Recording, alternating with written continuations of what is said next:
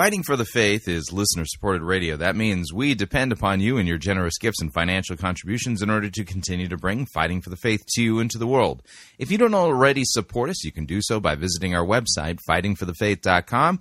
When you get there, you can click on one of our two friendly yellow buttons, or you can make your gift payable to Fighting for the Faith and then send it to Post Office Box 13344, Grand Forks, North Dakota, zip code 58208.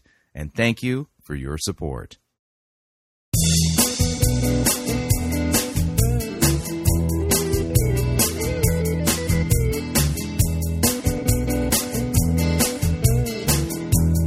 It's time for another edition of Fighting for the Faith, Friday, May 26th, 2017.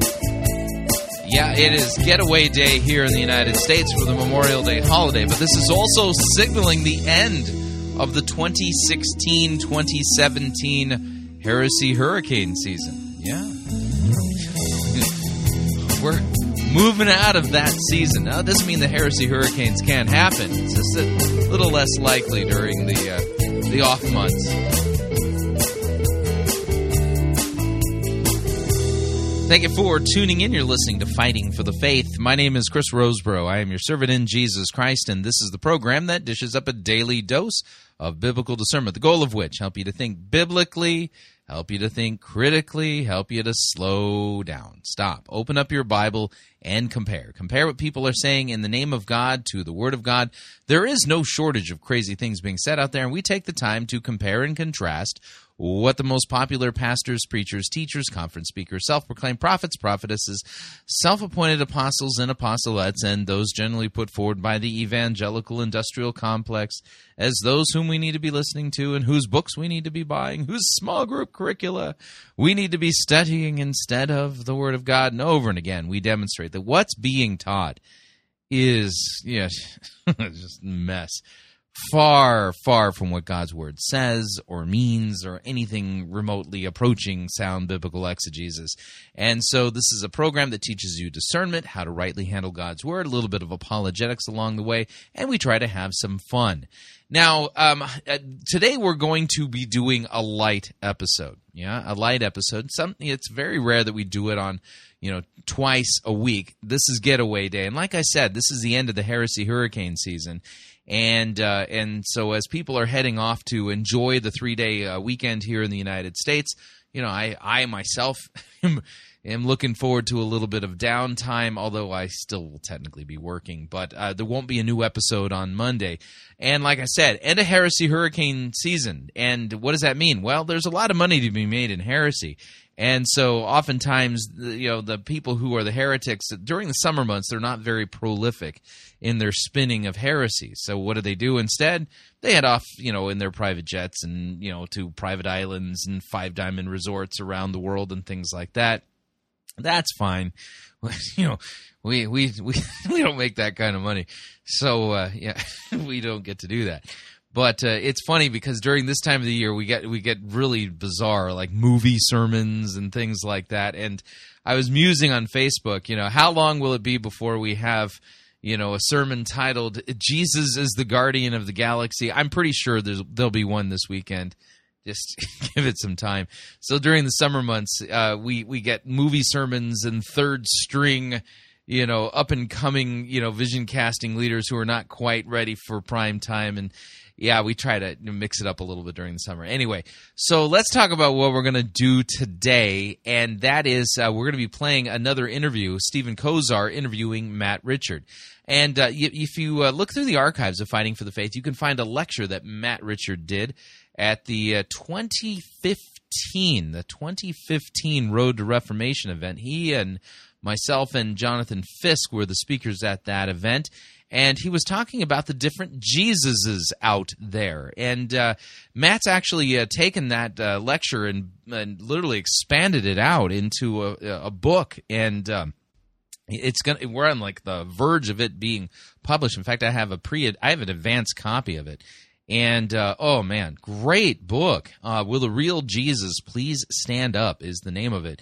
and it'll be out in a couple of weeks. And I'll be seeing Matt at the Issues Etc. Making the Case conference in a couple of weeks out there at in Collinsville. So looking forward to that. But today we're going to be listening to Stephen Kozar interviewing Matt Richard. There'll be a break in the middle of all of this. So let's go ahead and get to it. Here we go. Here's Stephen Kozar of the Messed Up Church blog interviewing Matt Richard. Here we go. Okay, I'm on the line with Pastor Matt Richard.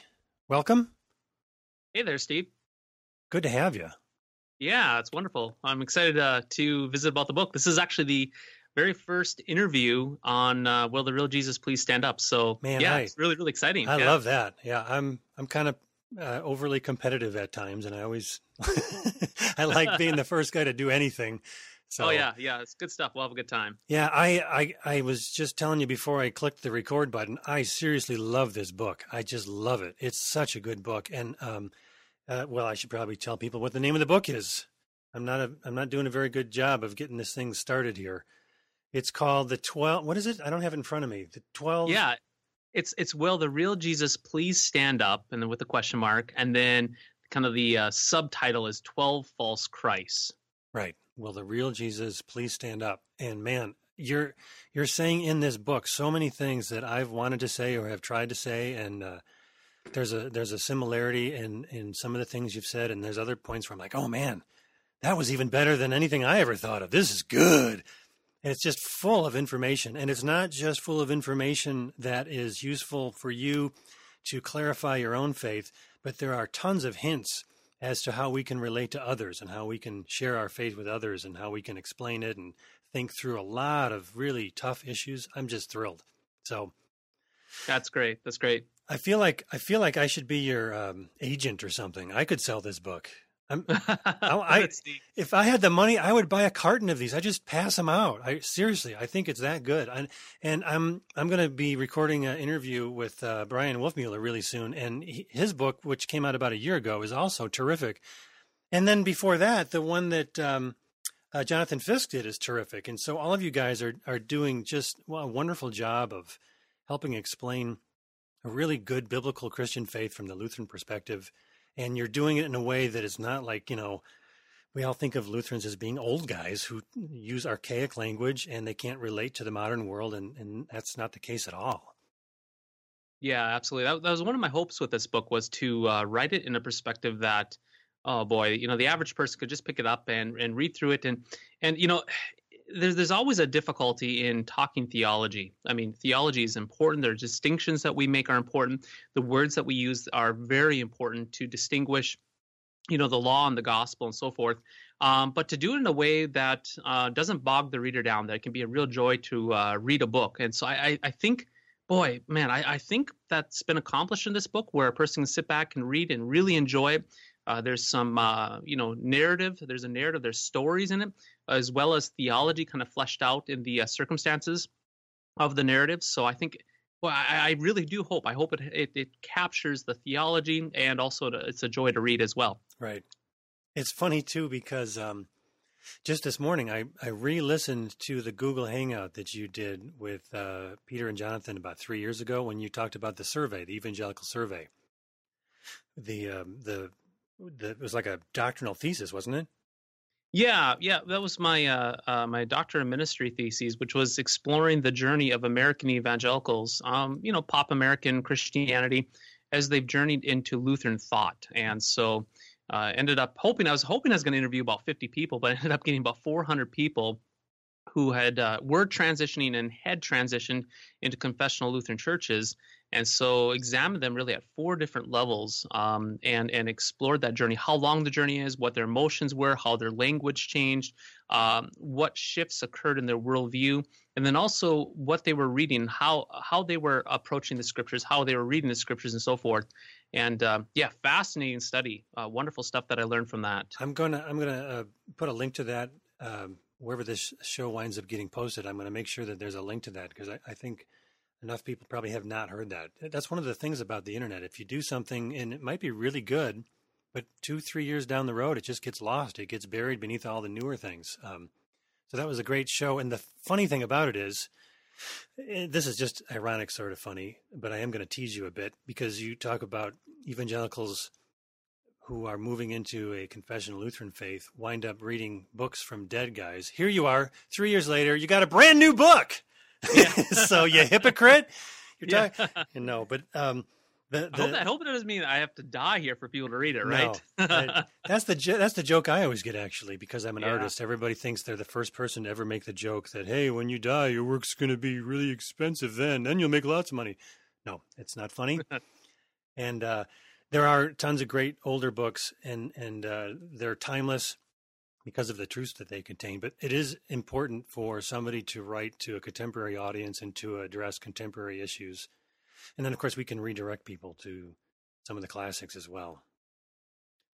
Here's what I think we should do. I've got in the near the very end of the book, you have a conclusion where you just give a 1-sentence summary of the 12 different false Jesuses. And I'm just going to read. I think maybe I'll read. I don't know what I'm doing here. Let me just read them, and then we'll go back and we'll talk through them. How's that? Sounds good. That'll give people an idea of where this is going. Okay, the first false Christ is the mascot, an idol with pompons who encourages his followers in their pursuit of whatever makes them happy. We have to discuss really what's the correct. Is it pom-pom or pom-pon? I've heard it both ways. Have you done any research on that? Because no, I didn't on that. Oh, wait, you probably know the Greek better because that's we.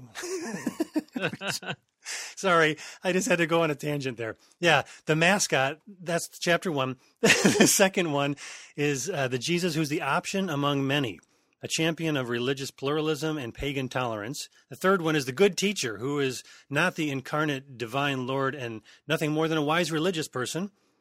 And then you got the therapist Jesus, who reduces sadness, unfulfillment, stress, and averageness. And I love this one, the giver of bling, who grants health, wealth, and success to those whose faith in him reaches the level that it should. That's the word of faith thing going on there. Then we got the national patriot, who is about life, liberty, and the pursuit of happiness, the American dream. Ooh, that's a tough one because that's very deeply ingrained in our culture. And boy, I love that chapter too. The next one, the social justice warrior. This Jesus, he's all about liberating the oppressed from unjust economic, political, spiritual, and social conditions. Then we've got the moral example, who emphasizes moralistic living at the expense of forgetting the cross. I'm not even going to go there. That's another big one. The new Moses. This is the Jesus. He's all about giving obscure new laws that are used for a legalistic salvation and spiritual abuse. The mystical friend Jesus, who is a bodiless, spiritualized being living in the heart that exalts signs, wonders, and emotions. Then we've got the feminized Jesus, who spends his time cuddling little lambs and coddling emotions because he has been stripped of his masculinity. And finally, the teddy bear, who is a cuddly, safe, and tame, crossless, and anti-intellectual savior. Oh, man. So we're gonna do about 14 different episodes, I think, to cover all this, because you've just encapsulated so much of what is wrong with the American church, the pop evangelical church. But let's start out with that first one, the mascot, the one who's just always encouraging us. Yeah, that's all he does. He just encourages us. He's never got anything bad to say, right? Yeah, this false Christ. Well, maybe we should back up just briefly and construct what we mean by a false Christ, or what I mean by a false Christ. What we have to understand is that in America, we all as individuals, we live in a culture that is very, very much focused on choice. So we have before us, we have the ability to choose about anything we want. You go into the grocery store and you want to buy ketchup, and you have maybe a whole row of maybe 25 different bottles of ketchup you can buy. Your iPhones, you listen to Pandora music. You can select whatever music that you want. We're used to making choices in our life. The model of car that we want, the color of the carpet. We can go on and on and on. Our apps on our phone. And so we live in this mentality that we want what we want, and we can get it right now by our free will of choosing that which appeases us. And so what happens is we take that mentality, and unfortunately we impose that upon Christ, Jesus Christ of the Bible, and we create what we would say would be an idol. So we fabricate in our mind who we want Jesus to be for us. And by going that route, we create false Christs. And usually these false Christs are identical to what we want. And so you look at people's personalities, they usually worship a false Jesus, which props up their own endeavors and their own agendas. Right. And so this very first one here, the mascot, is essentially what we would say is a hedonistic false Christ. Boy, should we unpack that word hedonism? Yep. Yeah, hedonism basically means this. I mean, it's a $25 word, a more of expensive word, sounding philosophical word. But hedonism is basically the teaching that the main goal in life is to have pleasure, and so you want to be happy at all costs. And so if you're not happy, it's bad, and if you're happy, it's good. And so we discern life and the circumstances of life. If it makes you happy, it can't be that bad. Which boy, that's Sheryl Crow, I believe. That's right. Yeah, I actually thought it was Alanis Morissette, but somebody corrected me the other day. It was Sheryl Crow. Sheryl Crow, yep. Yeah. So she said, if it makes you happy, it can't be that bad. And that's hedonism. So hedonism goes the way of pursuing that which gives me pleasure, and whatever gives me pleasure, it must be good. And anything that gives me discomfort or pain is bad. In fact, when other people do inflict things upon you that cause you pain, then you lash out and you say, "Quit judging me," and you call them a bigot. And this false Christ, the mascot, goes the way of hedonism. And this is where it really pulls in here, where this false Christ encourages us with pom-poms. He's a mascot. He's on the sidelines of our spiritual journey, jumping up and down, cheering us in whatever makes us happy. And this false Christ never condemns, never speaks about hell, never speaks about the law, but it's all about us pleasing the God of our gut, which is our own desires for pleasure. This is reminding me, as you're talking about this, about 6-7 years ago, when I started my own transition out of pop evangelicalism. One of the things that happened to me was I just volunteered to lead a small high school youth group. And I decided I wasn't going to use any materials because they always tend to be kind of corny and, just not as effective as the Bible itself. So I thought, well, we're just going to read through one of the Gospels. That's what we're going to do. And it was a small group, and I knew a lot of the families, so we were comfortable, and it didn't seem weird at all just to have a simple sit down and read through. And I picked Matthew, and man, I remember going, how come we never hear most of this stuff in church? We only hear a handful of passages over and over and over again, and most of it gets ignored. And I think it's because the real Jesus of Scripture will not allow himself to be our mascot. He confronts us, he confounds us, he challenges us, and he walks away, and he doesn't turn around and go, "Hey, how come you're not following me? Come on, guys." I was really just incredibly challenged by the Jesus that I rediscovered in Scripture just from simply reading through one of the Gospels. Yeah, absolutely. I mean, the key characteristics of this false Christ really are two. This false Christ diminishes and actually walks away from the law. And when I say the law, we say basically the Ten Commandments from Mount Sinai. And so the first and second tables of the law, to love the Lord God with all of our heart and love our neighbor as ourselves. And so this Christ, this false Christ, definitely is, we would say, an antinomian, which is an anti-law Christ. And so the main mantra of this false Christ is, if it makes you happy, it can't be that bad, and do what feels good, do what makes you feel happy. And so this false Christ will be there always, never to judge, but always to exalt us in our pursuit of our desires of happiness. And so we have to think of it from this way. So to do that, there can't be anything such as law, because the law makes us feel bad. And by the way, I should mention that when the law comes at us, God's law, it does hurt. It does make us sad. And that's good. When I'm convicted of my sin, it hurts. The repentance has a way of grinding us down into a fine powder, which really, really hurts. It's humbling. Yeah. It's very, very hurtful to stand before the throne of God, in confession, or to look into your wife's eyes or your children's eyes and say, as a husband or a dad, I failed, or as a pastor, I failed, as an individual Christian, I have failed. It hurts, but yet it is so good, because when we are brought to repentance, we can hear about the real Jesus who forgives us of our sins. But this false Christ, is all about avoiding the law because the law is uncomfortable, and this false Christ is also about avoiding the doctrine of hell. So no such thing as the doctrine of hell with this mascot, false Christ. All about pleasure, all about whatever makes you happy, and puts it down to the max, for pleasure. Yeah, it is a real clear example of how we just totally take whatever it is we want in life, whatever we believe about life, and we just superimpose that on the Bible and on Jesus. And maybe this is one of the most obvious ones, the mascot, because it doesn't actually look at what Jesus actually said hardly at all. Maybe the woman at the well would be one of the verses that this kind of person would refer to, because that's what they can point to that one story and say, well, see, he doesn't judge anybody. He didn't judge the woman at the well. They ignore the fact that he said, "Go and sin no more."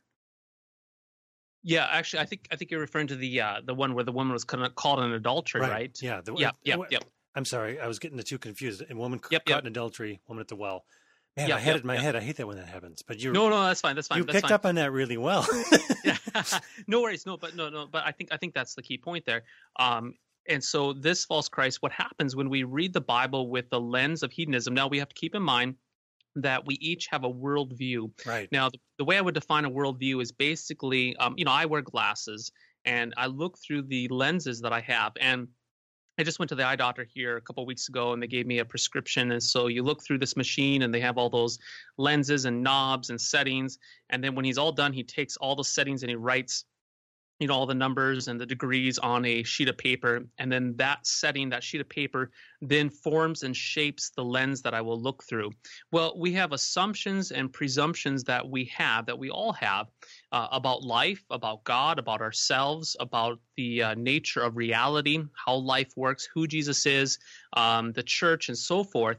And these assumptions we actually carry with us, and these assumptions and these presumptions that we have, or what we would say presuppositions that we have, they shape and form the lens in which we view life and reality. And so if we assume that the goal in life is to be happy, now we'll come back to maybe this later, that there's a such thing as Christian joy, but it's really, really different than we would say more of a pagan view of happiness. But if we view that life is all about being happy, then our lenses in which we view life is going to be looking for that which brings happiness and pleasure. Then we say, oh, that's good. And anything that causes discomfort is bad. And so if we have that lens, right, lens that's been shaped by the presupposition of hedonism, then we go to the Bible and then we read the Bible through that hedonistic worldview, through a lens that's tainted, that's already colored. And so you can go through the Bible, and then when you get to those spots where Jesus sounds, a little harsh, where he when he looks at the Pharisees and he basically says, you're children of the devil, which is pretty tough word to hear. When we see those words, well, we kind of skirt over that. We read past it. And so we only pick up with our lenses. We only pick up on those verses where Jesus is doing nice and good things. But the times where he's speaking harsh truths about hell and the law and so forth, we just kind of jump over that. We minimize it. Our lens doesn't allow us to take it in. Right. And so that's how we read the Bible. And we all do this. I mean, I think back to myself in my early Christian years. I'll look through my old Bibles, and it's amazing. I go through my old Bibles and I see all these passages that are underlined. They're all verses on law. Now, the law is very, very good, but I was circling these passages about the law and had all these comments written about how I had to work harder to accomplish that. You read my Bibles right now, all the verses that I have circled are going to be about Jesus and what he's done to fulfill that law for me. And so I definitely had a different lens in which I read the Bible before than I do now. And that's with all of us. We approach Jesus, we approach the scriptures with presuppositions, with assumptions that taint our lens in which we read the Bible. And really it dictates how we perceive the Christian faith to be. Right. And in the case of this first one, the mascot Christ, no doubt about it, we approach it with hedonism, which is the goal of happiness and pleasure and to minimize pain. And then we extract from the scriptures and we extract from the church the mascot. I wrote an article not too long ago called "Assertions and Assumptions Are Not the Foundation of the Church."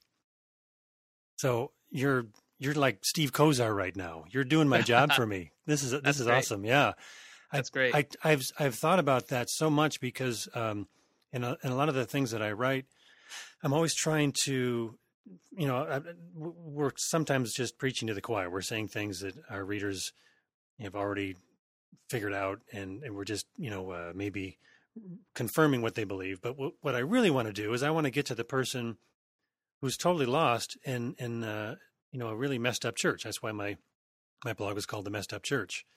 And I realize that as long as they maintain the presuppositions or the assumptions that they have, we're never going to get anywhere. Because you're right, they will take whatever Bible verse I might show them and say, well, I don't think it means what you think it means because I want it to mean such and such. Because they have this foundational set of ideas, of assumptions.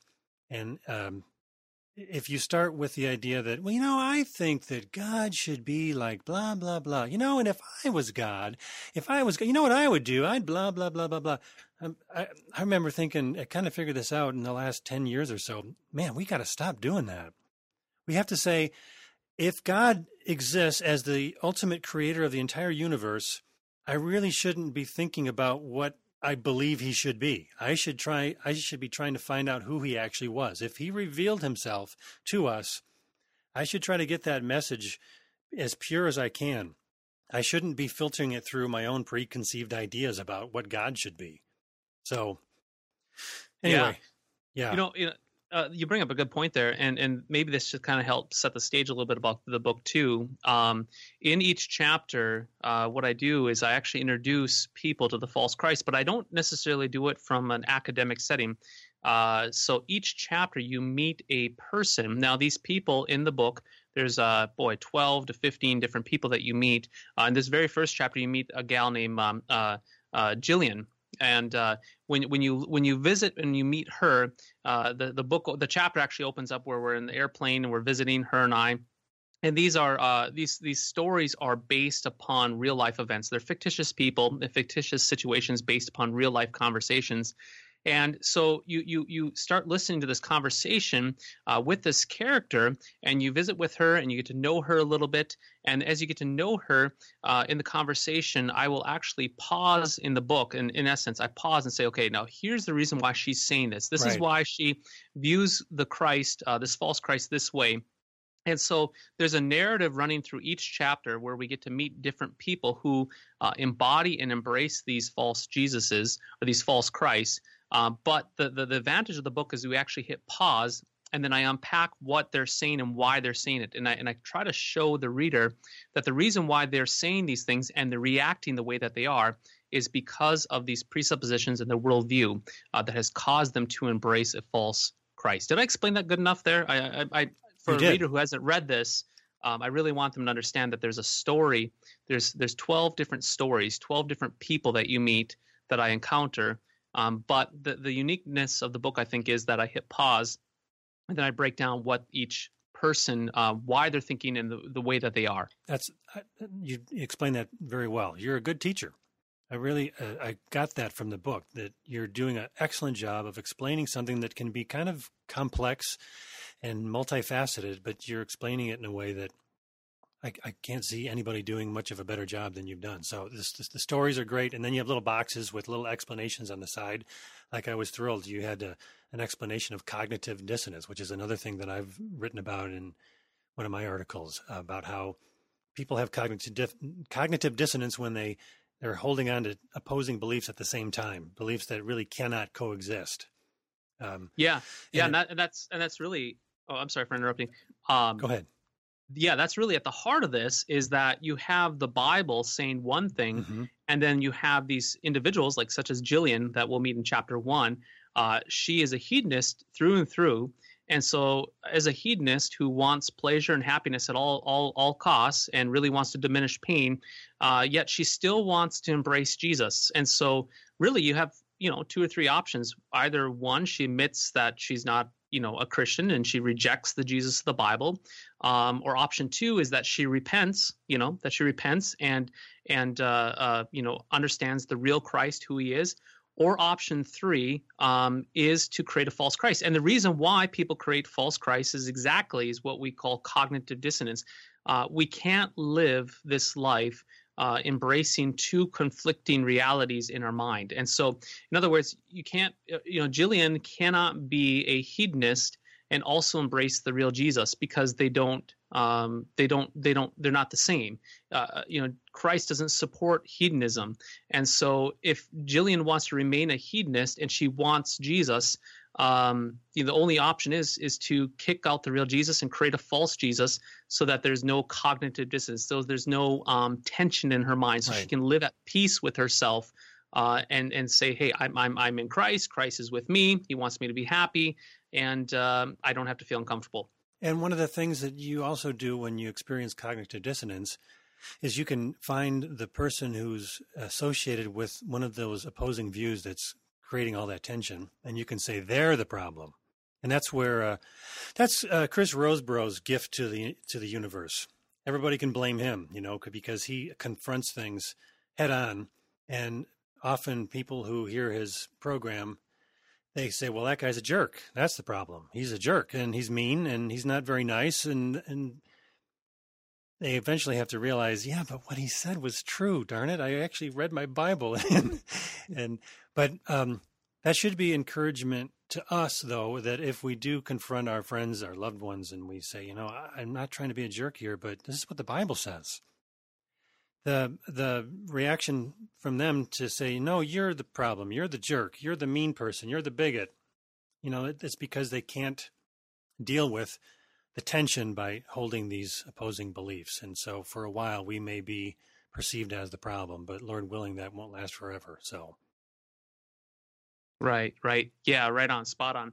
Yep. So the cognitive dissonance is basically, I say this at times too, that cognitive dissonance is basically taking two cats and throwing them in a box. You have this huge war, and so we can't live the realities as human beings. We can't live in our mind the struggle between two competing ideas, and so we always have to reconcile the tension in our mind. And so when it comes to all of these false Christ, they're all created in the minds of individuals because they have assumptions and presuppositions that they're holding to, that they want to embrace, but yet when they encounter the Jesus of the Bible, there's dissonance, there's tension, it's like nails on the chalkboard, and the only way to get rid of that is either reject Jesus or repent or create a false Christ. And this whole book goes the way of that third route, where people create false Christ to live in peace and harmony in their mind. Right.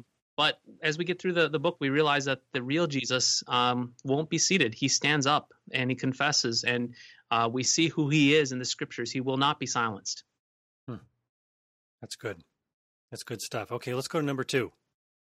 The option among many. This is the Jesus who is the champion of religious pluralism and pagan tolerance. And you could say that in each of these categories that there is some element of truth to all of them. That's why they work so well. Because obviously we don't want to create problems amongst people just for the sake of creating problems. We don't want to be bigoted. We don't want to be intolerant just for the sake of being intolerant. So there is some truth to getting along with people, especially in American culture, where you could have 10 people on your street and every one of them goes to a different church or goes to no church at all. But these people are not our enemies, right? We should try to get along with them. So there's some truth to that. But this is the option where we say, and Jesus wants you to get along with everybody and to make these assumptions about everything, about heaven, about hell, about the afterlife, about judgment. And the assumption is we're all going to the same place. This is the Jesus who says, hey, I'm just one of the options, which is crazy. If you actually read what Jesus said, he could not be more clear, right? Right. He never said, I think I might be the way. I'm not sure. There might be other ways. I don't remember that verse. Do you remember that verse? Right. Well, yeah, I mean, we go to John 14 when he says, I am the way, the truth, and the life. No one comes to the Father except through me. And what's interesting in that verse, if you go to the original language of the Greek language, it's very, very clear that Jesus doesn't use an indefinite article. In other words, technically speaking, he doesn't say, I am a way, a truth, and a life. He actually puts, in that Greek, we see the article the, which makes it definite. So he says, I am the way, the truth, and the life. So in other words, if he wanted to be more of an option among many, he would have put no definite article. He wouldn't have put the word the. But by putting the definite article, it narrows it in as him being the only option of truth. And so this false Christ that we see here, this is we meet actually in chapter 2 a guy named Tamar, and meet him at a coffee shop, and he really wants to embrace Jesus. He appreciates Jesus as a teacher from watching the History Channel and so forth, and so he wants to embrace a Jesus, but a Jesus who is the way, the truth, and the life is too definite, too narrow for him, because if that is true, then all of these other religious gurus are then wrong, and he can't handle that. That's too judgmental. That's right. too that's lacking tolerance. It's not loving to say that. And so he takes John 14 and he X's out or whites out the word the, and he puts the word a, so that Jesus is a truth and a life and a way to the Father. And so that is the key characteristic. So like you said before, all of these false Christs, there's an element of truth to all of them, but then they do a couple things. They either add to the real Jesus of the Bible, or they subtract from the real Jesus of the Bible. In fact, boy, I'm really excited about this. When the launch site for the book comes out, there's going to be downloads. I created a PDF sheet where I took all 12 false Christs and I listed the real Jesus on the left, and then I had columns where you either subtract or add. And so I kind of create a mathematical formula, and this is my old finance background. So I took the real Jesus and, for instance, like going back to chapter 1, right, the hedonistic, you take the real Jesus, you add hedonism, and you subtract hell, and you subtract the law, and you get the mascot. Oh, wow.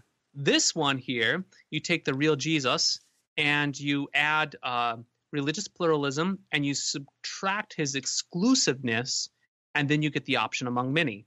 And so all of these false Christs are created by either adding to the real Jesus or subtracting from him to create a new false Christ that is reconciled and that can reconcile in the mind of the person who is struggling with the real Jesus.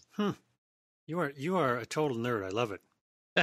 In the best sense. I'll have to send you that sheet. It's pretty fun to look at. Yeah, you've really break it down. You've done a number of things like that, haven't you? I remember I've downloaded some of the stuff that you prepared for your own Sunday school class, if I remember right.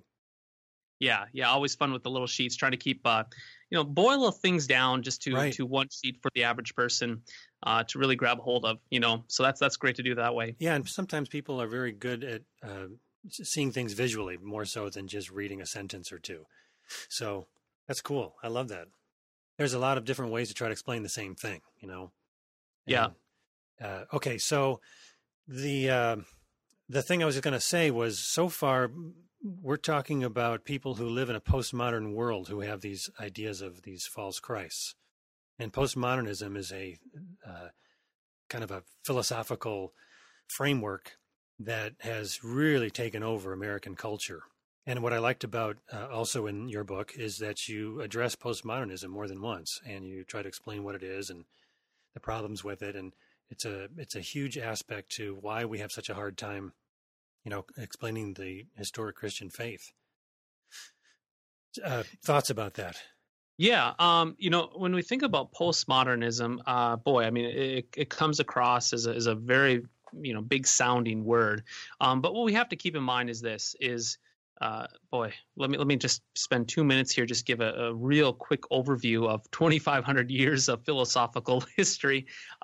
Way back in the time of Aristotle and Plato and Socrates, I mean, we're talking or 500 years before Jesus, his advent in the manger, what we see is there was a time where you had these guys called the sophists, and there was a real fancy guy named Protagoras, and he said this, is that man is the measure of all things, and all things man is the measure of. And so in other words, he saw that truth was up to the individual eye, so the individual person. Truth is what a person wants it to be for themselves. Well, obviously, that kind of mentality, if everybody is going around saying, I believe, what I believe, and truth is up to what I think it's going to be, a society cannot function that way. A society falls apart. And this is the reality that Aristotle and Plato and Socrates realized, and they actually fought against this mentality of the sophists, Protagoras. And so we've had, since their time, we've had about 2,500 years of Western civilization that has realized that there's an objective truth, that there's a truth outside of us. And so, but what's been happening since, the 1900s, or even way back to the Enlightenment, is this idea that truth is up to the individual person. And so then, as a result of that, we have people saying, well, it might be true for you, but it's not true for me. Well, the reality is that mentality is the mentality of the sophists. And so we're returning to that which our Western civilization forefathers fought against. We think of Plato and Aristotle and those guys. They fought against this. They saw that this kind of ideology would have been the destruction of society, because when you cannot agree on objective truth, you can't communicate, you can't talk. There's it's anarchy. Right. And so what we have is, in this reality, we have this emergence of postmodern thought, which is basically neo being new, neo-sophism, neo-sophist ideology that's occurring in our day and age. And so really that comes into play with this as well. People say, well, my Jesus is like this. You hear that all the time. Well, my Jesus wouldn't judge you, or my Jesus is this way. My Jesus wouldn't exclude. And so we're identifying truth not in the scriptures, the revealed word of God, but we base truth upon the mind of the individual, what the individual believes is true for themselves. Yeah. It's extremely, extremely dangerous ways of thinking. It's the destruction of language, it's the destruction of civilization and so forth. And so that's at play as well in these false Christs, where individuals, not only through the way of choice and idolatry, but also postmodern relativism, this idea that truth is up to the individual. So, you know what? I make Jesus true for me the way I want him to be, and you make Jesus true for you the way you want him to be, and we're supposed to tolerate each other. Right. But it doesn't work that way. Well, and I think that for some people who haven't really thought about this a whole lot, they are confused because, well, I like pineapple on my pizza and you don't, and we still get along. It's just a matter of opinion. Isn't this the same thing? And there isn't a distinction made between things that don't really matter, things that are just opinions, just personal taste, personal preferences, and then the idea of truth itself. And we kind of crisscross those two back and forth as if they were the same thing, but they are not the same thing. Yeah, absolutely. And so, I mean, yeah, we're not talking about preferences such as the color of the house. What we're color of houses or color of cars. What we're actually dealing with is this idea of an objective standard, of objective reality. And so, give you an example. This will put us really in the ditch. But when it comes to marriage, I mean, right? And so we've had the same definition of marriage for thousands of years, understanding what marriage is. But now all of a sudden we've emerged in our new culture here, this emerging postmodern culture, that marriage is up to what we want it to be for ourselves, Mm-hmm. And so we have competing definitions of marriage, and we can't appeal to anything objective. And we see this all the time. If you appeal to something objective, even in the laws of nature, you can appeal to the laws of nature, and people will balk at it and say, who are you to judge me? And then they'll accuse you of intolerance, right? For doing that. And so the rise of the accusation of that you shall not judge, or the rise of the accusation of intolerance, the rise of the heart sign that everybody makes with their hands and that we're all supposed to love. This is a direct correlation connected in with postmodern relativism. Mm-hmm. And so it's basically saying We all got to love each other. We all got to tolerate each other. And how dare you deem my opinion as being incorrect or wrong? That's not loving. You're challenging myself and who I am and what I believe truth to be. And I think, frankly, the reason why people are so quick to judge on the labels of tolerance and don't judge me is that when we base truth in ourselves, boy, then you have to defend it with your whole being. Whereas, for me as a Christian, if somebody attacks me on something, I don't have to get defensive because I'm not the one who embodies truth. I'm not the one who has created a whole philosophical system within my own mind that I have to uphold. I realize that truth is bigger than Matt Richard, that I stand in the lineage of thousands of years of great thinkers that have come before me. And I also stand captive to the Word of God. And so if somebody attacks me, they're not attacking me. They're attacking the Word of God. And therefore, then I don't have to get so individually invested in a way where I have to lash out and attack people. I can say, that's fine that you believe it. Let's look at that. Let's talk about it. But when we live in this postmodern culture where truth is located in the individual person, then you bet when you're challenged, that's the reason why people get so agitated and so angry and so defensive, Right. is because you're attacking their individual truth that they've embraced for themselves. Which is crazy, because if you actually believe that everybody has their own truth, you wouldn't be offended by anybody else's truth. Exactly. So exactly. To even call yourself a liberal today means something completely different than the original meaning of the word. The original meaning was to be generous, was to consider all options, and to be free and open about hearing other people's points of views. That was generally the idea. Now it means I have a very narrow set of beliefs and everybody else is wrong. And they're wrong because they have a narrow set of beliefs, which is an unbelievable contradiction. It's, and you're exactly right. If we say, well, I'm a conservative and I hold my beliefs because they're tradition and that's what America was founded on, or something to that effect, then you're kind of doing the same thing as a liberal. You're saying my group has the right ideas. But we as Christians need to be saying, no, we believe that God has revealed himself. He has spoken to us. He's given us his word, and his word is beyond us. It's not something that our group validates.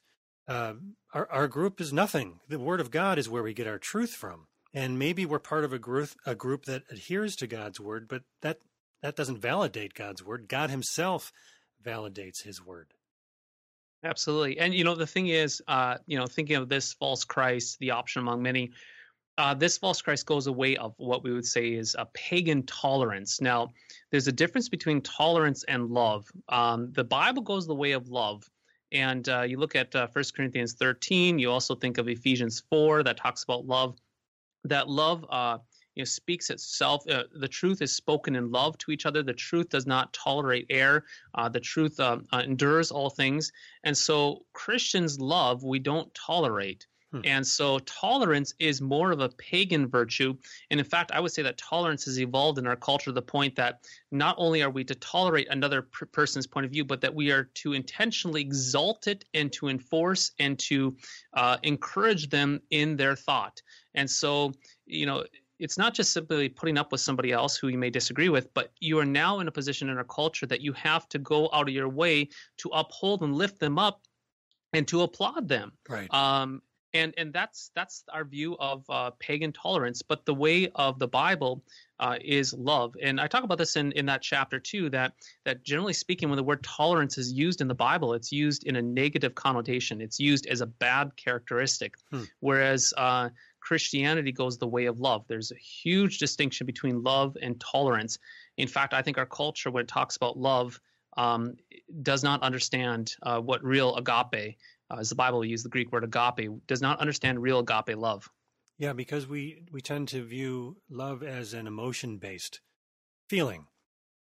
Right. Well, 1 John 3:16, we know what love is. That or even John 3:16, 1 John 3:16, and John 3:16. We know love is this, that Jesus Christ laid down his life. That's 1 John 3:16, and John 3:16. For God so loved the world that he had a fluffy. Yeah. he didn't have a fluffy feeling. He so loved the world that he gave. He gave his one and only unique son.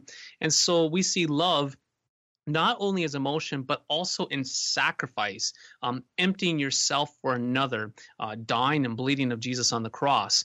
And so, I mean, you think about this, if the real Jesus, right? So if the real Jesus would have tolerated our sin, he wouldn't have gone to the cross for us. We'd still be damned and left in our sin. But because he could not tolerate our sin, he set out to do something about it, which means that he went to the cross to bleed and to die. And so when people say, oh, Jesus is tolerant, it's a bunch of malarkey. I mean, it absolutely is. Jesus was not tolerant of sin, because if he was, he wouldn't have died on the cross. He was very intolerant of sin, and that's the reason why he went to that cross and he drank that cup of wrath and he suffered and bled and died for us, because he wanted to do something actually about our sin, and that's being an atonement for it and putting an end to it. Okay, that's a perfect stopping point. Let's pick this up after the break. Sounds good. All right, we're going to pause right there. We're going to pay some bills. If you'd like to email me regarding anything you've heard on this edition or any previous editions of Fighting for the Faith, you could do so. My email address is talkback@fightingforthefaith.com, or you can subscribe on Facebook, facebook.com/Pirate Christian. Follow me on Twitter. My name there @Pirate Christian. Quick break. When we come back, the balance of today's interview. Stephen Kozar interviewing Matt Richard. Stay tuned. Don't want to miss it. We'll be right back.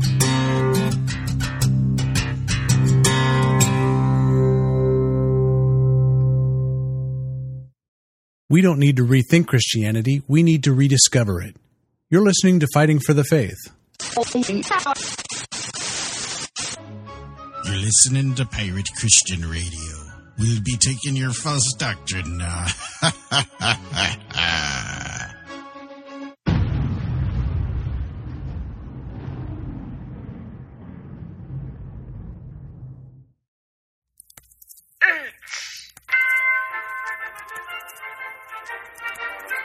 Max Holliday's Birdcage Theater presents Church Day Select.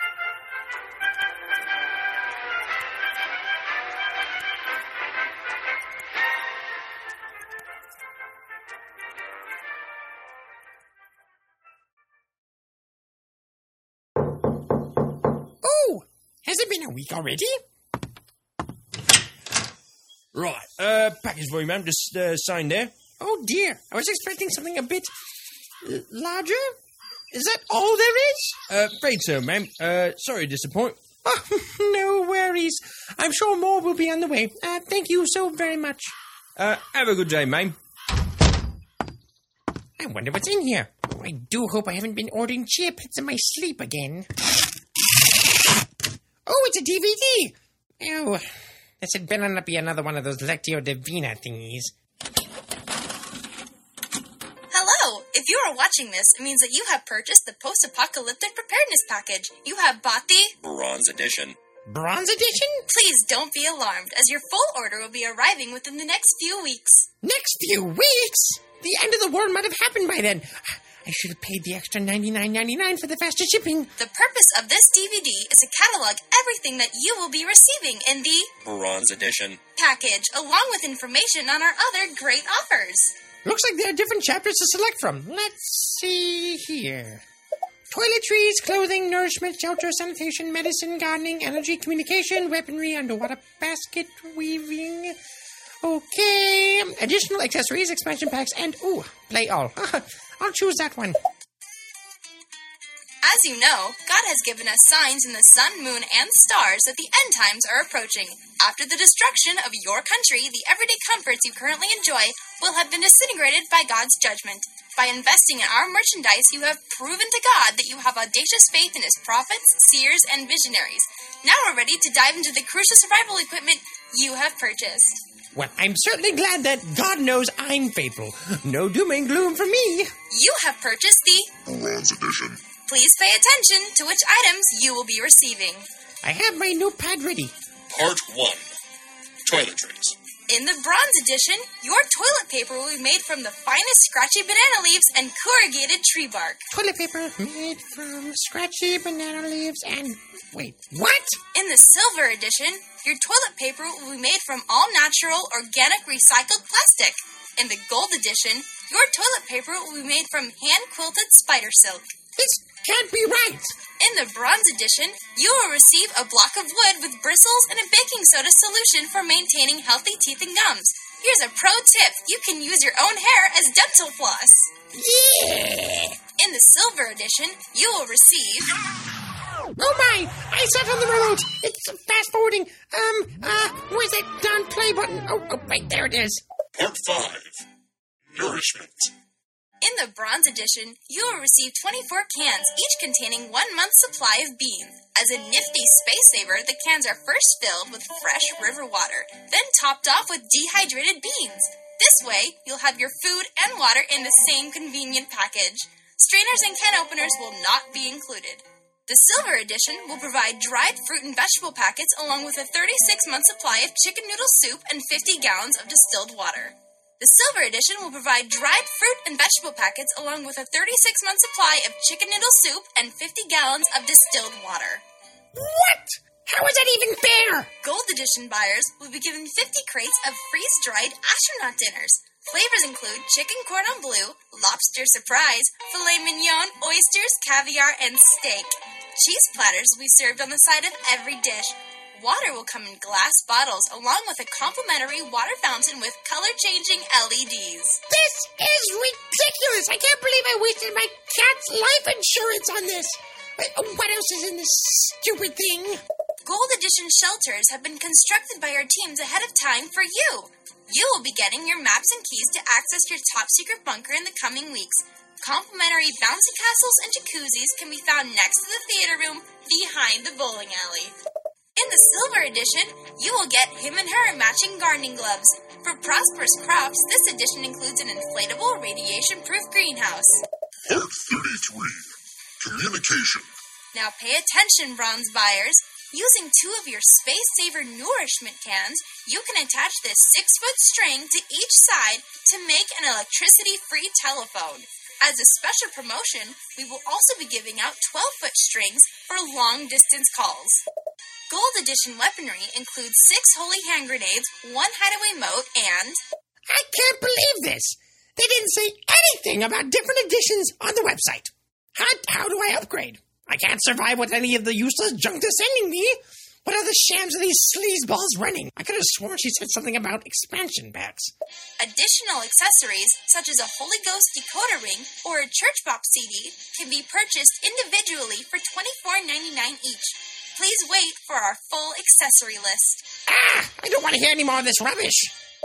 Part 104. Expansion packs. Our hottest item is the Mr. Sparkle Party Pack. This little number comes with 4 sparkle suits, 1 disco ball, seizure-inducing strobe lights, and confetti poppers. It's fun for the whole family. I want my money back. This is an absolute outrage. I can't believe I fell for this ruse. This concludes our DVD presentation. If you have any questions, please call the number not located at the bottom of your screen. And remember that all payments are non-refundable and non-negotiable. Thank you, and have a wonderful apocalypse.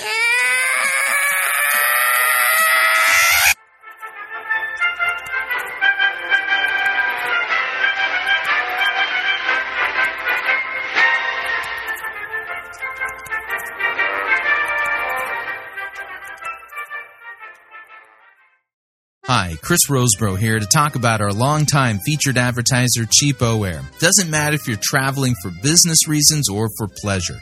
Doesn't matter if you're traveling within the United States or abroad. Cheapo Air is the place for you to save literally hundreds of dollars on your airfare, hotel rooms, and rental cars.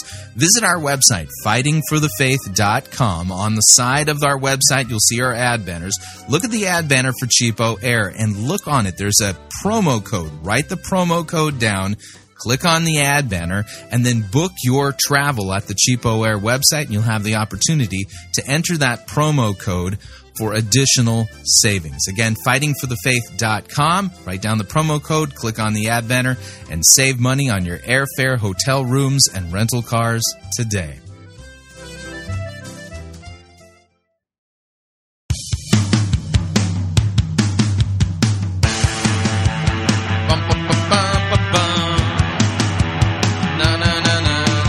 All right, we're back.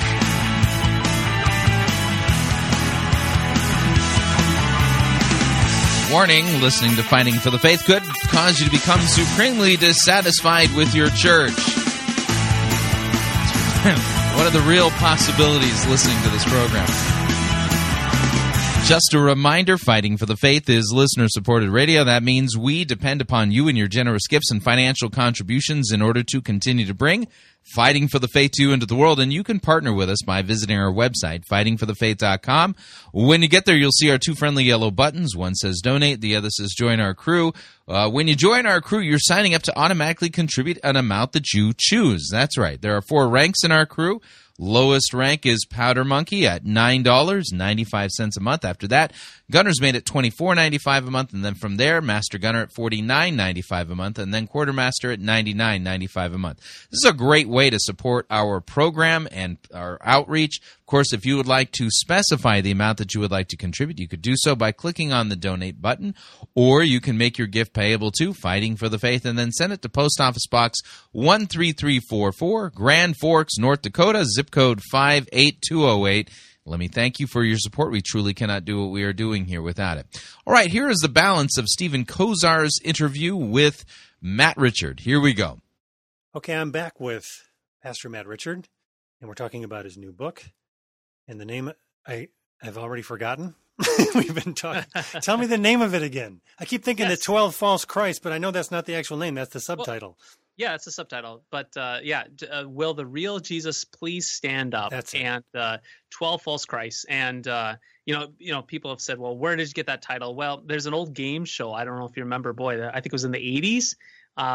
They have different individuals and they describe them. And then at the very end, what they would say, well, the real Susan, please stand up. And there was like 4 people, and then the real person would stand up. And so it was a game show that was based off of. And then I know a lot of people have said to me, they said, well, there was a rapper called Eminem who had, well, the real Slim Shady, please stand up. And he actually, I'm sure he got it from the game show. So that's kind of in the back of my mind as I was writing this book. I was thinking of a title. So I was thinking of that old game show that I watched when I was a kid, and then also the Eminem rapper talking about the Slim Shady.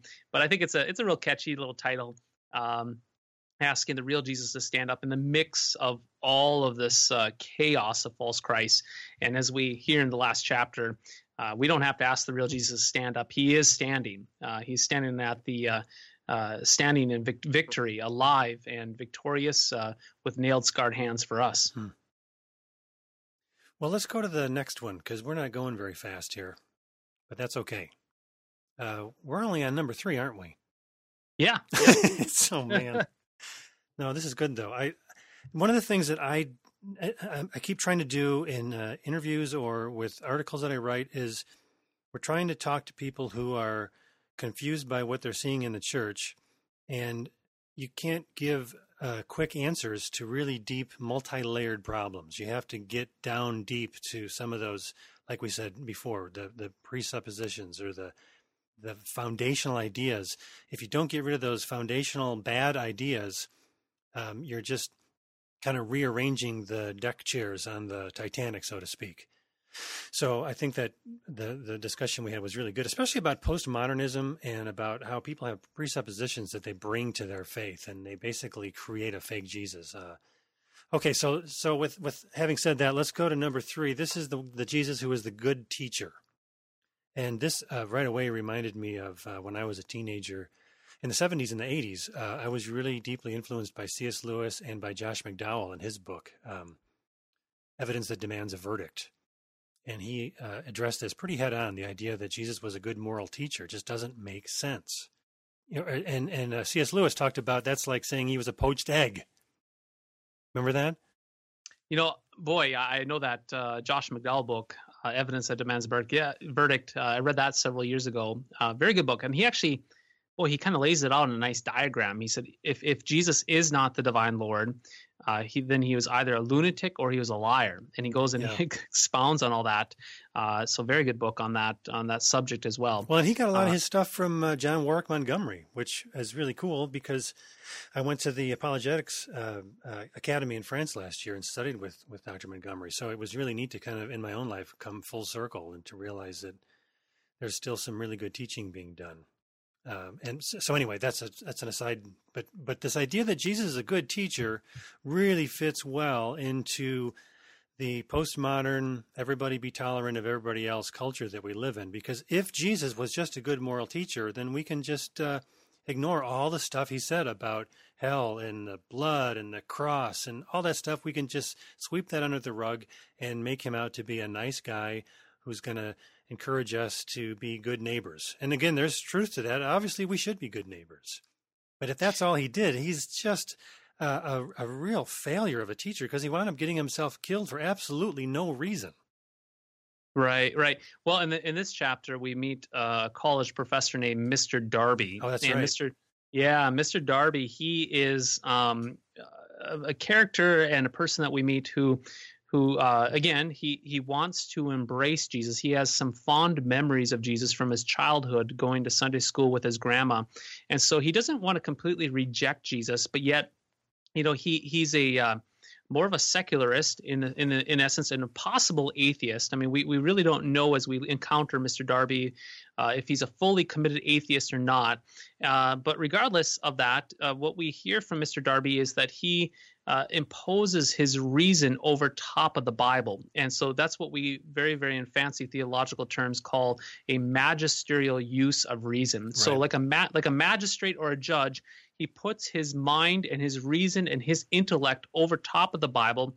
And as he does that, he looks at the Bible, the miracles of Jesus, the phenomenon of Jesus, the divinity of Jesus, and he says, you know what, that is too much beyond what I would perceive to be real in this life. So then he, like a strainer, he strains out. Again, we talked about taking the real Jesus.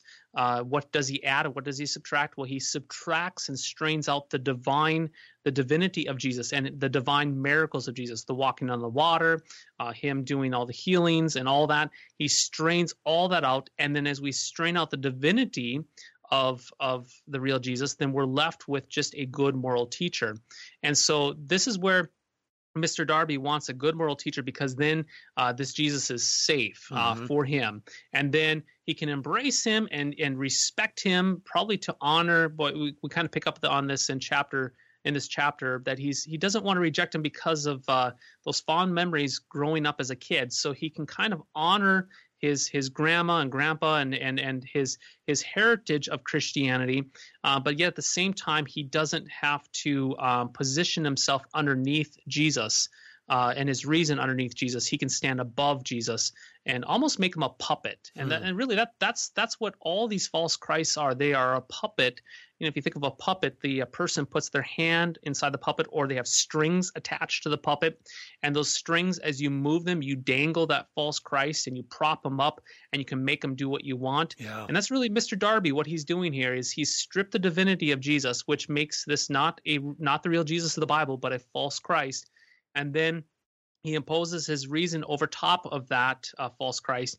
And then he says, well, I kind of read the Bible, but I don't read it literally. I mean, we've heard that before. People say, I don't read the Bible literally, which is a code word if we want to translate what they mean by that. I don't read the Bible authoritatively. I read it underneath my reason and my intellect and my way of viewing things. So again, Mr. Darby creates a false Christ in chapter 3. He reminded me of the philosophy of religion professor that I had. It sounded like the same guy, which he was a former Christian who taught philosophy and was very snarky and derogatory towards the Christians in his class. And at the conclusion of our class, he made it pretty clear that he really wasn't a Christian anymore, but he never really came out and said it directly. So after our finals, he took the last class and he explained his story and told us how he was one of the guys that went to school with, I don't know if I can remember his name now.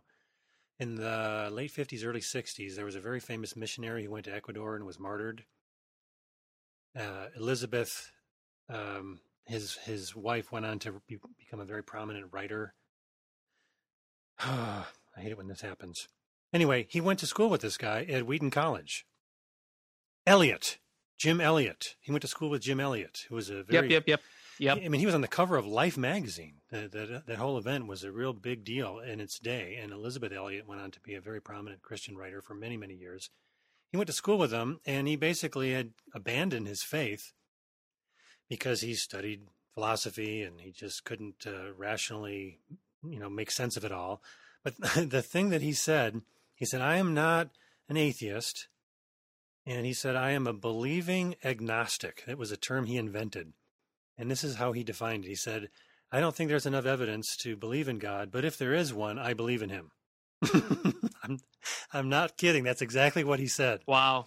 Yeah. In other words, if there is a heaven and hell, and there's a slight chance I might still get in, I'm going to phrase things in such a way that I'm giving myself at least a slight chance to get in, even though he was wrecking people's faith every single, day of his career. Right. Yeah. Right. Yeah, and this is very similar to Mr. Darby. He wasn't. As we meet Mr. Darby in that chapter 3, we get this impression that he's an atheist, maybe, but then yet he kind of drifts to agnosticism, which is not fully committed as an atheist. And then there's times where we hear with Mr. Darby, there's almost a fondness with Jesus, going back to his childhood memories, and so there's a sense where he can't pull the trigger and just flat out reject the Jesus of the Bible. He's not willing to do that. So he wants to embrace Jesus insofar as that he can have Jesus in his debt, in his control. And so, again, he strips the divinity away from Jesus. He strips the divine and miraculous things of the Bible out. He filters it out with a magisterial use of reason, as a magistrate with his reason, and then he creates a good teacher. And so then he can respect Jesus as a good teacher insofar that he is not divine, but just a mere good teacher. Yeah, and if you actually read what Jesus said, he will not allow you to turn him into just a good teacher. It just doesn't make sense, because a good teacher wouldn't lie. Right. But he claimed to be the Messiah. He made these outrageous claims. So he's not a good teacher. He's got to be the actual Lord of the universe, or an absolute lunatic. But everybody knows he's not a lunatic, because everybody agrees he was a great moral teacher when he did teach on moral topics. And so nobody can say he's a lunatic. So yeah, the Josh McDowell idea that he was either Lord, lunatic, or liar it's probably not a perfect grid, but it's pretty good. I haven't found a way to explain it better. Well, and on top of that, too, I mean, if Jesus was just a good teacher, then I shouldn't laugh, but I mean, then we're left damned in our sins. I mean, only God can, only Jesus as God in the flesh can make a payment for sin.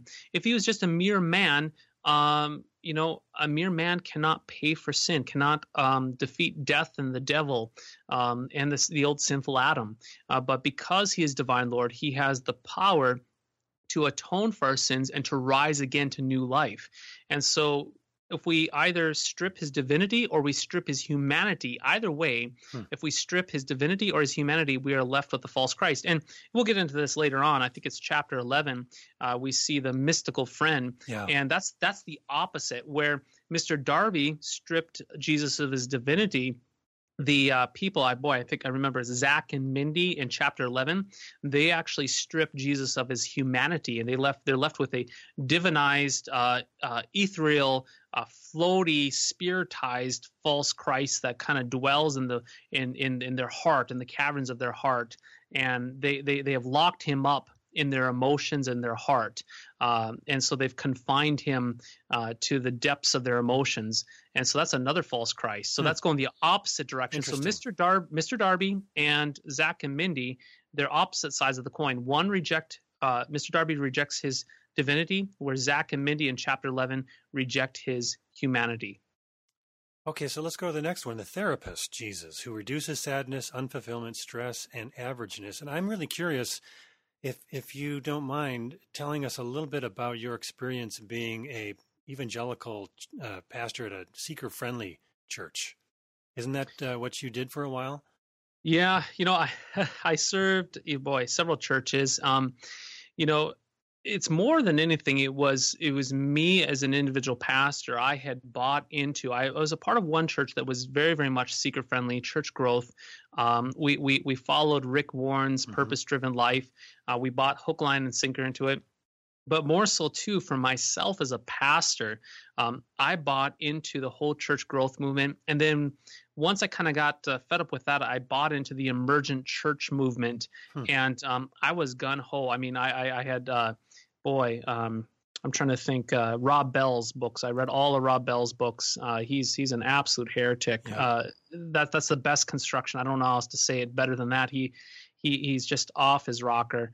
And so in this realm, I went down this road myself, and I had bought into what we call Keswick theology, which is what we are introduced into the therapist Jesus, and we meet some ladies in this chapter who have this Bible study where all these individuals are gathering, and they're attempting to move people from averageness, just being a baptized Christian, into greatness.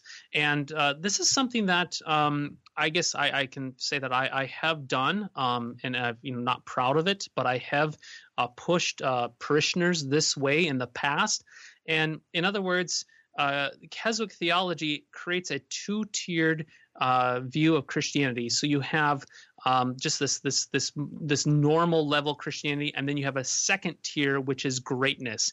And so then a higher life. Yep. And so to get to that higher life, you need a false Christ. You need Jesus, right? But he's not the real Jesus of the Bible. He's a false Christ. And this false Christ is used as a base that, like in baseball, you're rounding a base to get to home plate. And so he's like a base that you round, or a mechanism to get you to that second tier. So what this looks like is simply this. Jesus then becomes a means to joy, or Jesus becomes a means to success, or Jesus becomes a means to greatness, rather than Jesus being our joy and Jesus being our greatness and Jesus being our success. So big distinctions there. Well, and so go ahead. I'm sorry. We could do a whole show on the Keswick movement because it had such a gigantic influence. I've been reading George Marsden's book, Fundamentalism in American Culture. Yep, great book. And it's really deep. It's really intense, and he goes into a lot of detail. And I'm going to be teaching at the Pirate Christian Conference this August, and I want to give people a picture of where the church is today and where its ideas came from, because they don't just come out of nowhere. And Keswick theology has played a very prominent role. And by the way, Keswick looks like Keswick. It was a movement that began in Britain. It came to America the second half of the 1800s, and it was in that movement that a number of things happened. One of which is this idea that you don't get your most important beliefs from your pastor at your local church. You get them from the new guy who's teaching at the conference coming up next summer.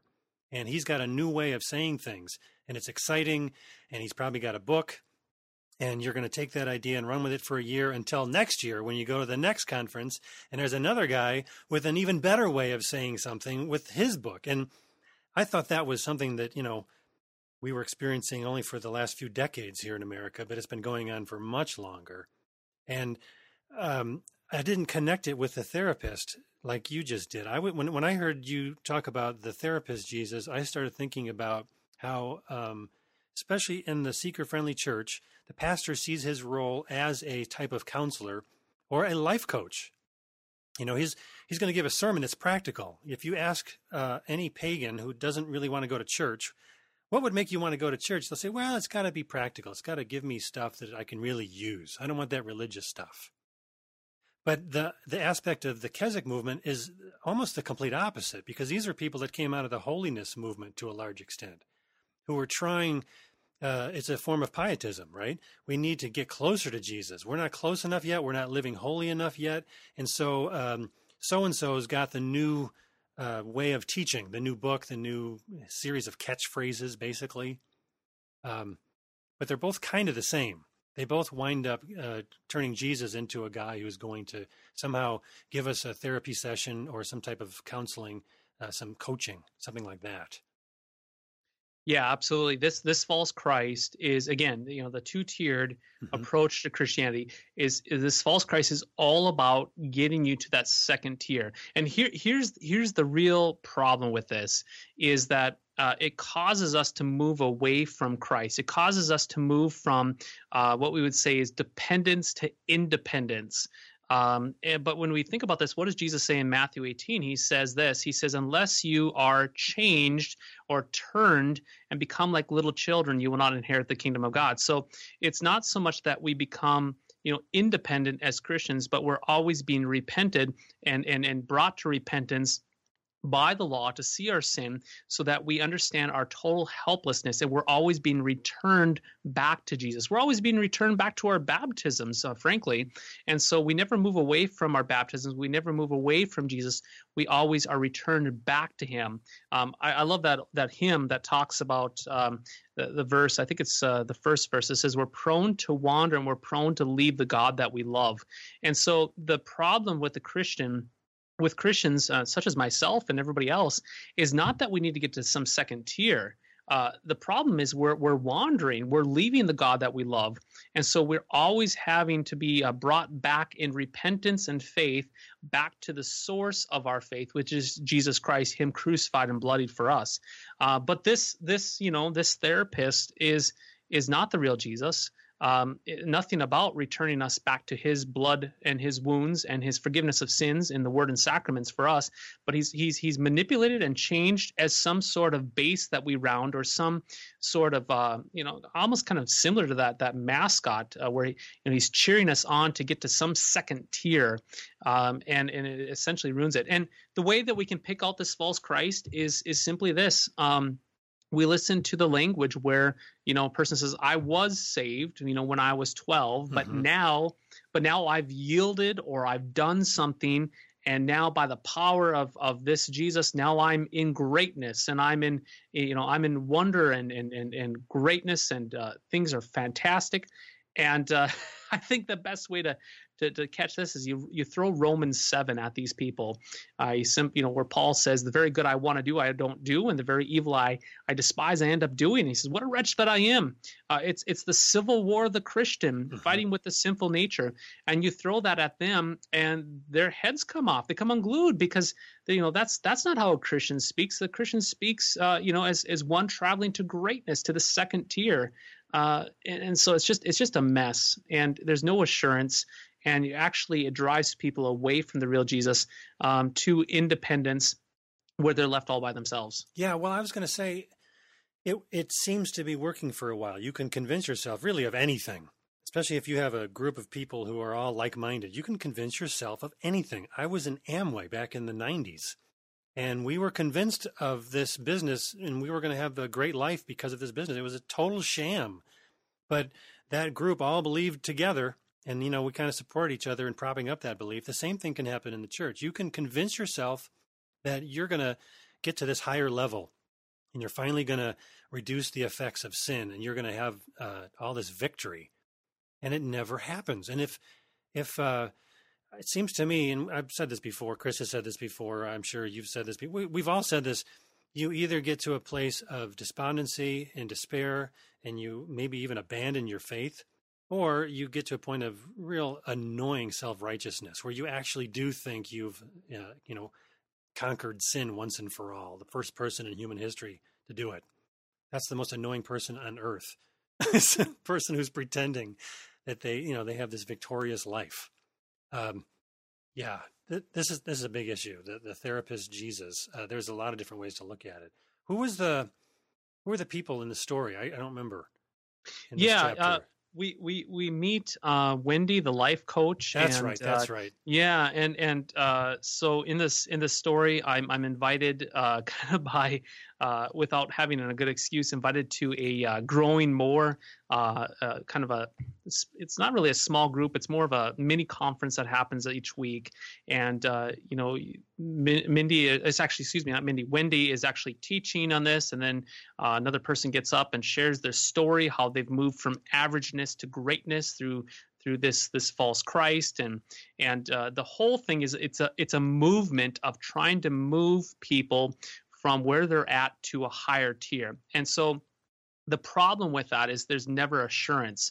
And in fact, and then once you realize or you've convinced yourself that you're at that second tier, then the need for Jesus really goes away. I mean, this false Christ is only needed to kind of get you in that transition to be that means to get to a different end. And for Christianity, the end is always Jesus. It's never something else. And so I've said to people that, Jesus is not a means to joy. He is our joy. He's not a means to victory. He is our victory. And so if we're not coming back to Jesus, we have a false Christ. And that's what the story really communicates, where these individuals are being brought to the second tier. And it is so incredibly seductive. I guess I could use the word seductive. It actually grabs a hold of our sinful nature, and it seduces us to think that I have the power within, or the power of using this false Christ to make it to some sort of greatness.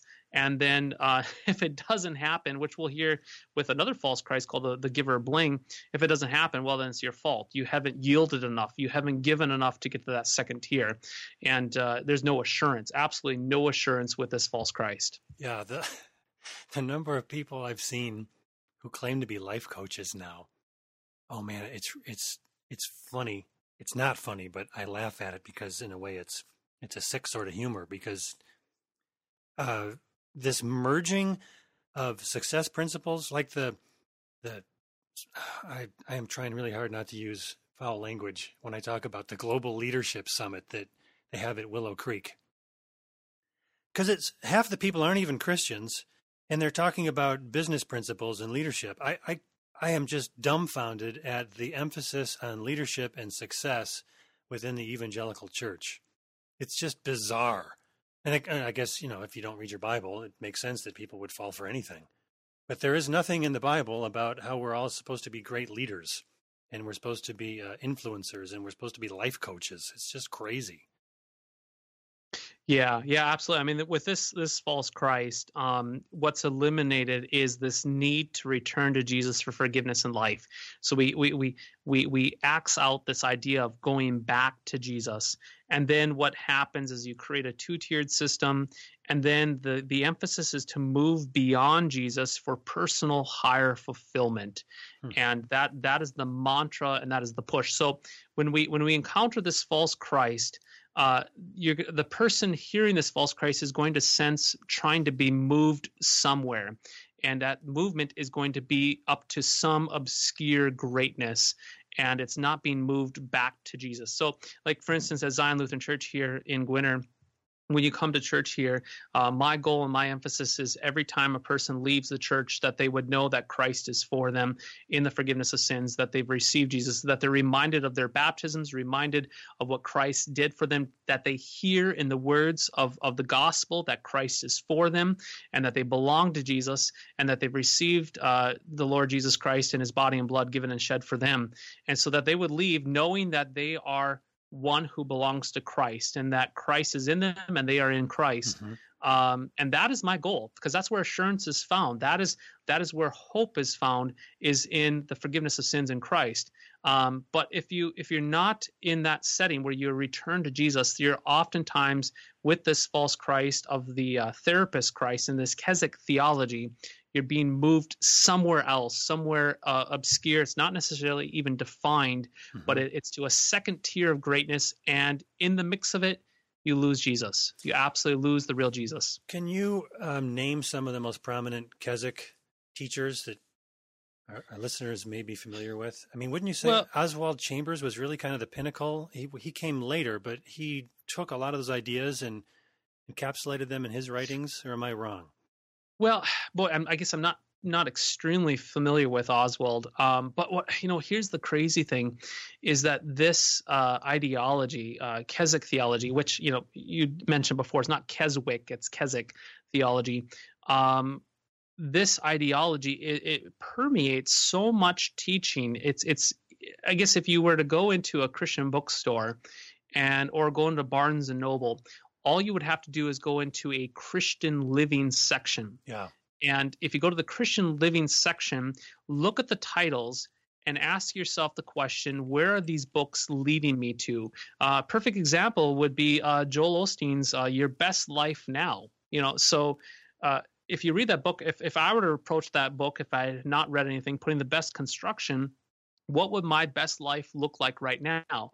Well, I would say if I were to write a book titled My Best Life Now, you would open it up and you would hear about Jesus Christ dying and bleeding, resurrecting for you, that you are found in Jesus.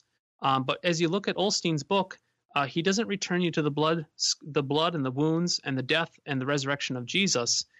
He talks about moving to a different tier. And so go into any Christian Living section and ask yourself the question, where are these books attempting to take me? Where do they want to point me? Where are they going to transition me from the here and now to some other place? And if it's not Jesus Christ, most likely there's Keswick theology embedded in their ideology. And frankly, I don't think many of these individuals even realize that they have bought into this kind of ideology. Yeah, because it's so prominent, it's become normalized. It's what everybody assumes it has to be true because everybody keeps saying it. I know that Dwight Moody was a guy he was not a part of the group, but he took a lot of their ideas because they were part of the language of his time, and he just adopted it. So it came in through some of the prominent teachers who weren't necessarily first generation. Right. And what's amazing, too, is this ideology, if you really go the way of Keswick theology, all you would have to do is really remove this false Christ, and you can import anything else you want into it. And the next thing you know, your hook, line, and sinker right in line with people such as Oprah and the talk shows that we see. Yep. There's no wonder why some of these individuals that preach this, they can have so much in common with a complete pagan on this, right? Because it's the myth of the carrot on the end of the stick that we all want to have. It's you come up to a person and say, hey, would you like to have greatness in your life? Who's going to say no to that? Right. Do you want to have greatness? Do you want to have a better marriage, better success, better business? Why, yes. Well, just do this and follow this principle and you will be in greatness. Boy, that is so incredibly seductive. Well, and it's for all humanity. And it's seductive, and you can actually trick people into thinking that it's Christianity and that it's working for them, because a lot of the pastor's sermons are basically motivational speeches with a sprinkling of Jesus at the very end. So the whole thing is all the steps you need to take. Joel Osteen's got to be the absolute pinnacle of this sort of thing, where he doesn't talk about God at all. He talks about having a good attitude and having a positive attitude and speaking things into existence. And then at the very end, he just maybe will say a prayer, maybe. Jesus, help us to do these things, which I just taught all these people how to do. That's basically the same exact thing that Oprah says. Only at least Oprah doesn't, tack Jesus on at the very end. She says it's all within you that you can do these things. And, the Christian version says, do all these things and, ask Jesus to help you, and he will, as if Jesus actually promised to help you, achieve your dream destiny thingy. Okay, so this is morphing perfectly into the next one, which is the word of faith thing. They're overlapping a great deal. The giver of bling. This is the Jesus who grants health, wealth, and success to those whose faith in him reaches the level that it should. So you teach people a bunch of life principles, which will work for any pagan. Having a good attitude, working hard, thinking the best, being positive. You'll attract good things in your life if you're a positive, attractive person. All that stuff is true. I mean, think about it. If you're a crabby person who's negative all the time, you're not going to have a lot of friends. You're not going to have a lot of success. No one wants to be around you. This is not Christianity. This is just common sense. Anybody can figure this stuff out. But so the word of faith takes it a step further and says, not only do you have to have a good attitude, which is fine. Good attitude's fine. I try to have a good attitude. I fail most of the time, but still, it's nothing to not do. But they say if you actually say things, the things that you say have power, and God will then swoop down when he sees the power that your words have, as if God was actually beholden to us, that the Holy Spirit is like a magic genie. And if we just rub the lamp the right way, he'll give us whatever we want. It's crazy. This is one of my biggest frustrations when I write about the Word of Faith movement. And it's really the same thing as the New Apostolic Reformation. There isn't a lot of difference. When I talk about this stuff, I have a really hard time not getting angry because it's just so dumb. And it's witchcraft. Okay, I'm done with my rant. I'll let you talk now. Well, in this chapter, we meet the giver of bling, this false Christ, but we actually meet this false Christ through a couple, actually a situation of a girl named Olivia who has a brain tumor, is actually dying. And we encounter, this poor little girl dying and struggling with this disease and struggling with the cancer. And we meet Jim and Stacy the Blessed, they're called, and Jim and Stacy Jaeger. And again, these are fictitious people and based upon real life events. And these fictitious characters, Jim and Stacy, they have a prayer group. And they are teaching individuals in regard to Olivia dying that if they speak positive words and if they pray hard enough, if they storm the gates of heaven, then Jesus will, by default, have to honor their requests and give health and happiness and what I basically summarize as bling, which is health, wealth, and happiness. This Jesus will have to dispense goodness as a way of, honoring and respecting these words of faith. And so, again, in this one, when it comes to creating this false Christ, the giver of bling, you take the real Jesus and you minus any suffering. You don't want to talk about suffering, and you don't want to see faith as a gift that receives from God. So faith is not passive. Faith is not receptive for this kind of thinking. And you don't want to talk about suffering either, because that would be talking about badness or bad things. And then what you want to do is you want to add on to that this false Jesus is all about dispensing health, wealth, and happiness. And that faith then becomes a self-generated work. That faith is that which releases and actualizes and taps into those good things that this false Christ wants to dispense. And so that's what happens. Jim and Stacy, they gather a group together, and we're going to storm the gates of heaven, and that this false Christ, that this giver of bling, would dispense health for little Olivia. And as we'll hear in the story, little Olivia dies, and that's the tragedy. She dies from this. So then we're faced with this huge problem. Why did she die? And Jim and Stacy's solution to this, and this is just tragic, but their solution is, well, we didn't pray enough. We did not have enough faith. Because if we did have enough faith and we did pray enough, if we did storm the gates of heaven enough with positive words of faith, then this false Christ would have dispensed healing to Olivia, and she would have been healed. And but because she died, therefore the problem then arises with the individuals that we did not pray enough and we did not actualize enough faith to bring about this desired result. It's a horrible burden to place on anybody. It's just horrible. It's wretched. I mean, and I don't say that. When I say wretched, I do not say that as some self-righteous, arrogant jerk. I say that from just a lamenting in my heart, believing this ideology. It is just poison. It is absolutely poison to believe this. And the weight, man, think of the weight. Going around life saying, I didn't pray enough and poor Olivia died. It's because of me. I didn't pray enough. My goodness. And then you have to spend the rest of your life thinking about the fact that you didn't do enough. And this is how people lose their faith. They just give up because it's an unbearable burden to think that now I've got to go through the rest of my life trying to please this God who let my child die because I didn't have enough faith. It's a lose-lose situation, big time.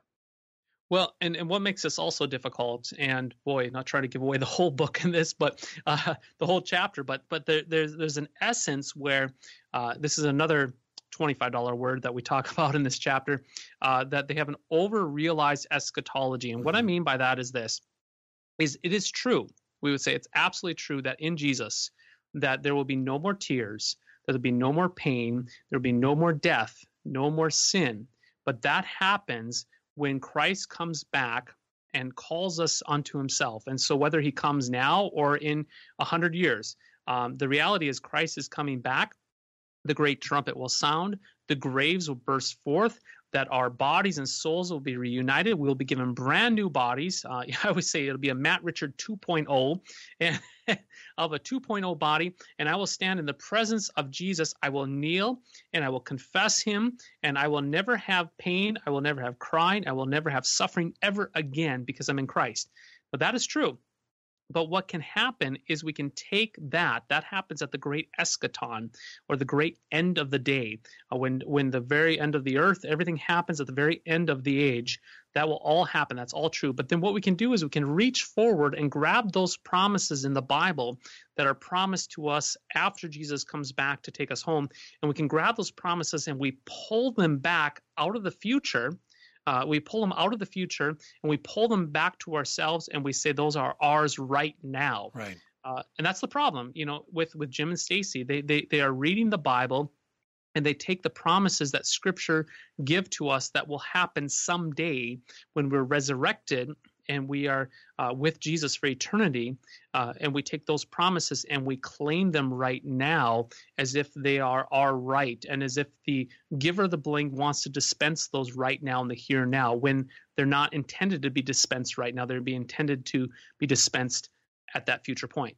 Well, hopefully that makes sense. Yeah, that makes a lot of sense. And one of my many pet peeves, I have a harder and harder time now listening to Fighting for the Faith when Chris plays these sermons from these dingbats and frauds who call themselves pastors.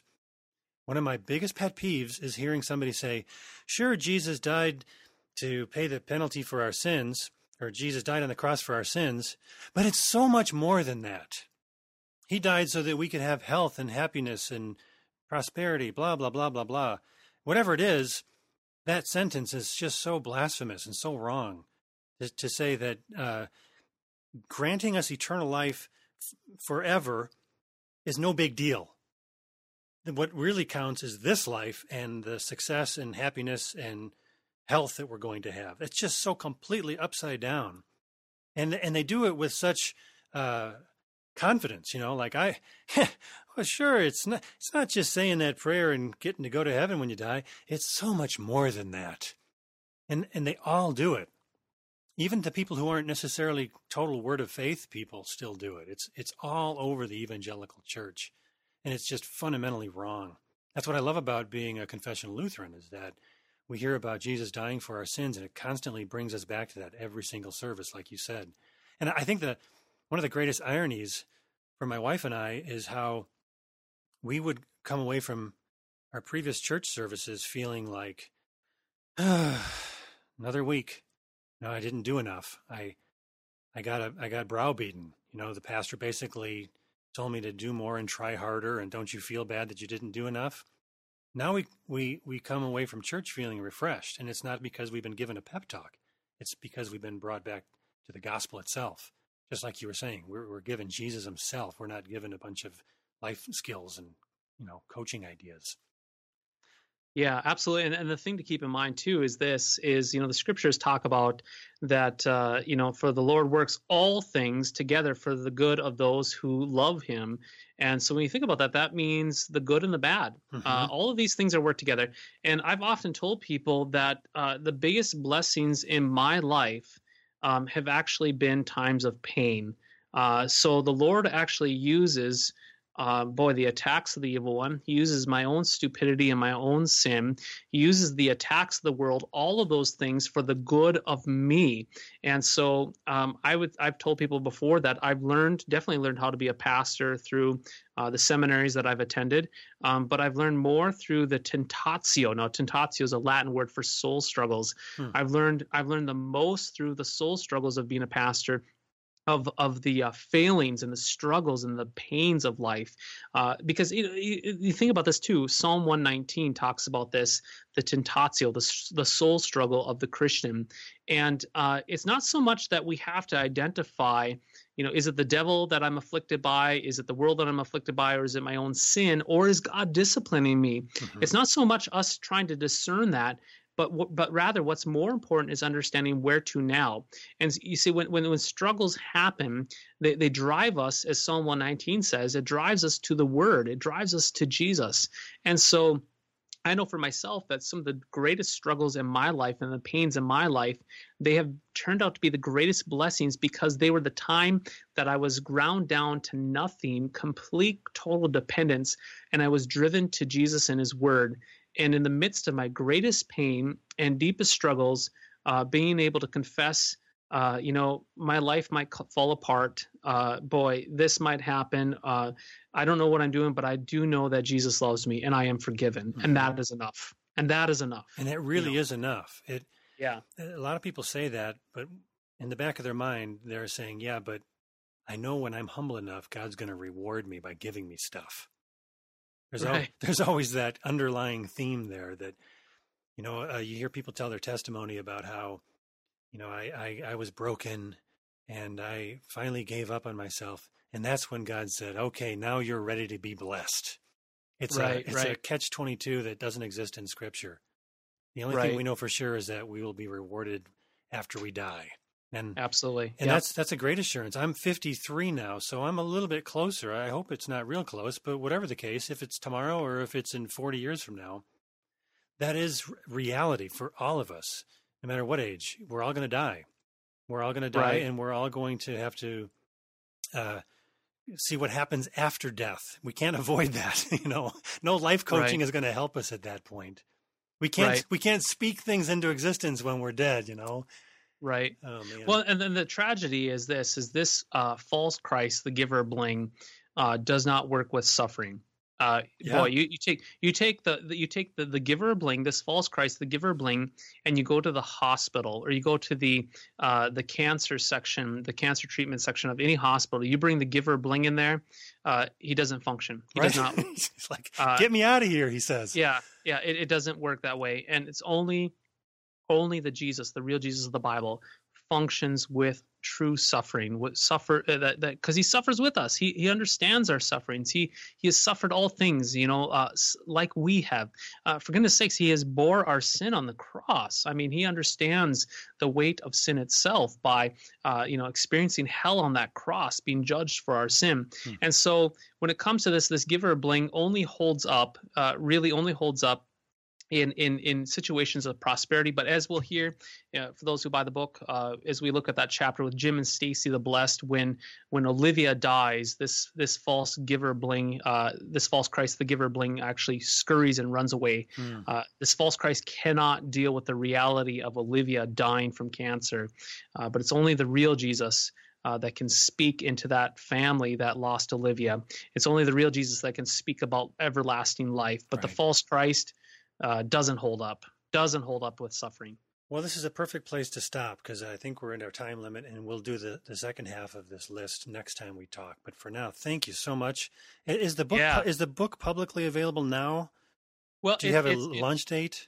Yeah, the launch date is June 6th. Okay. And if people go to, I'll repeat this twice, it's www.cph.org/realjesus.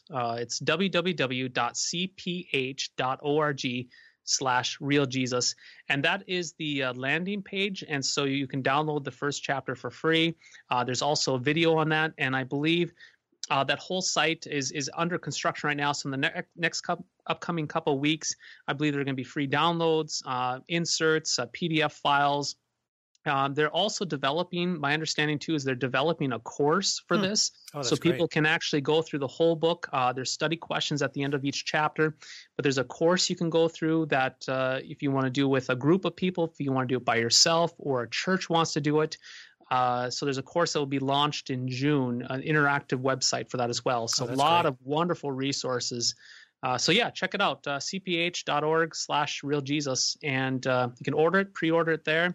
Download the first chapter, and resources will be available soon. Awesome. Okay. Well, thank you so much for your time, and we will talk again soon. Sounds good. Thank you, Steve. Appreciate it. So what'd you think? Love to get your feedback. If you'd like to email me regarding anything you've heard on this edition or any previous editions of Fighting for the Faith, you can do so. My email address is talkback@fightingforthefaith.com, or you can subscribe on Facebook, facebook.com/Pirate Christian. Follow me on Twitter. My name there @Pirate Christian. Till next week on Tuesday, may God richly bless you in the grace and mercy won by Jesus Christ and his vicarious death on the cross for all of your sins. Amen.